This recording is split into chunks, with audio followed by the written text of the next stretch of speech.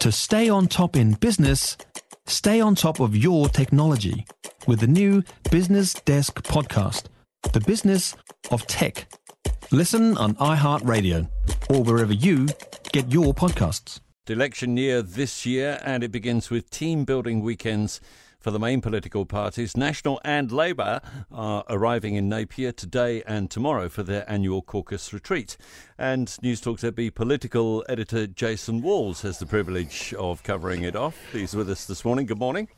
Privilege. It's an interesting way of putting it. Good morning. Well, how else would you put it? It's obviously a privilege for Napier. Some might be asking, what have we done to deserve this? But it's a microcosm of New Zealand, is it not? It is. It's a beautiful city, and I tell you what, it's a very strange situation that we have both parties having their annual retreats at the same time in the same place. Usually they can spread them out, but whether it be an accident in scheduling, which I think it probably is, or some might think it might be some sort of grand conspiracy, which I very much don't think it is. Both the MPs are going to be spotting each other from a distance at some point today. Maybe tonight, if they're on the town, they might be walking past each other. But it's an interesting way to start the year. I'm not sure if it's ever happened like this before, or if it has, it must have been a long time ago. What actually goes on behind the scenes at these retreats, Jason?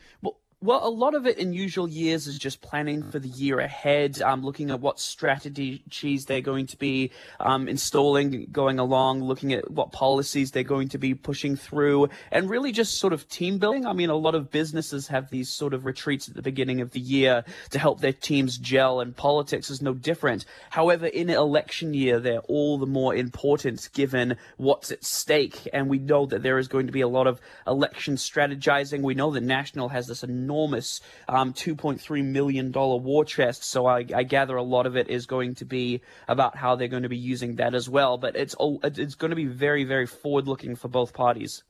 Have you been able, at this early stage of the political year, to get much sense of the mood in these two parties?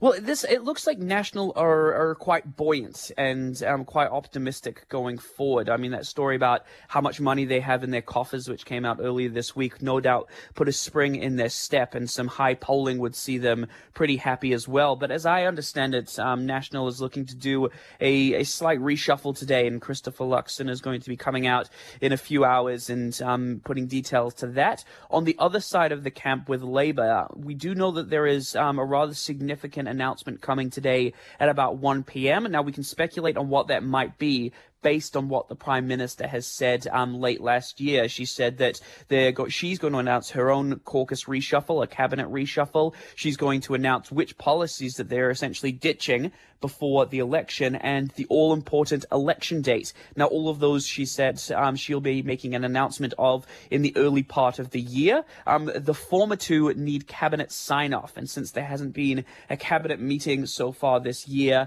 it would be less likely that it would be that. So it looks as though that we might be getting an election date announcement today, although that hasn't been confirmed yet.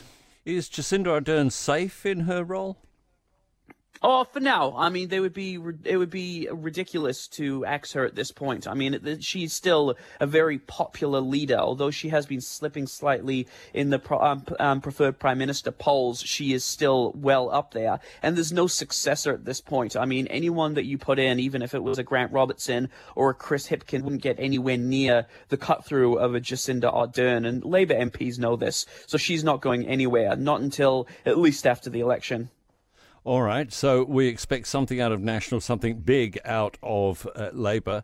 Who else do you expect the axe to swing on in the current front bench? Well, in terms of National, we've been told it's not a significant reshuffle. It's rather minor, just kind of firming things up ahead of the election. So I don't expect any major changes to the front lineup, the Nicola Willises, the Chris Bishops, the Shane Rettys, that sort of thing. But what we will see is there was movement. You'll remember there was some movement around the back engines of the party, and they're going to have to be looking to fill a few new roles there in terms of new MPs that have coming in. In terms of Labour, we will be looking to see the likes of the departed MPs and the departing ministers that we learned about last year. Their roles are going to have to be filled as well. And that means that Jacinda Ardern's going to have to bring some new blood into cabinet.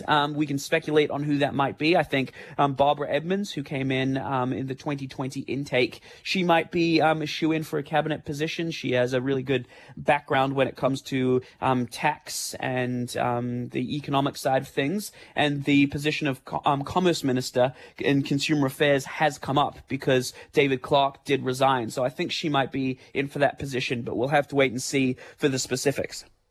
That's Jason Moores, our political editor at Napier, for the next couple of days, where the two main parties, National and Labour, are coming together for their caucus retreat. If you enjoyed this podcast, you will love our New Zealand Herald podcast, The Little Things, hosted by me, Francesca Rudkin, and my good friend Louise Airy. We focus on all the little things that you can do to make a positive impact on your life and to cut through the confusion from the health and wellness industry. Join us every Saturday to hear from the experts for all the tips and advice you need. Just search The Little Things on iHeartRadio or wherever you get your podcasts.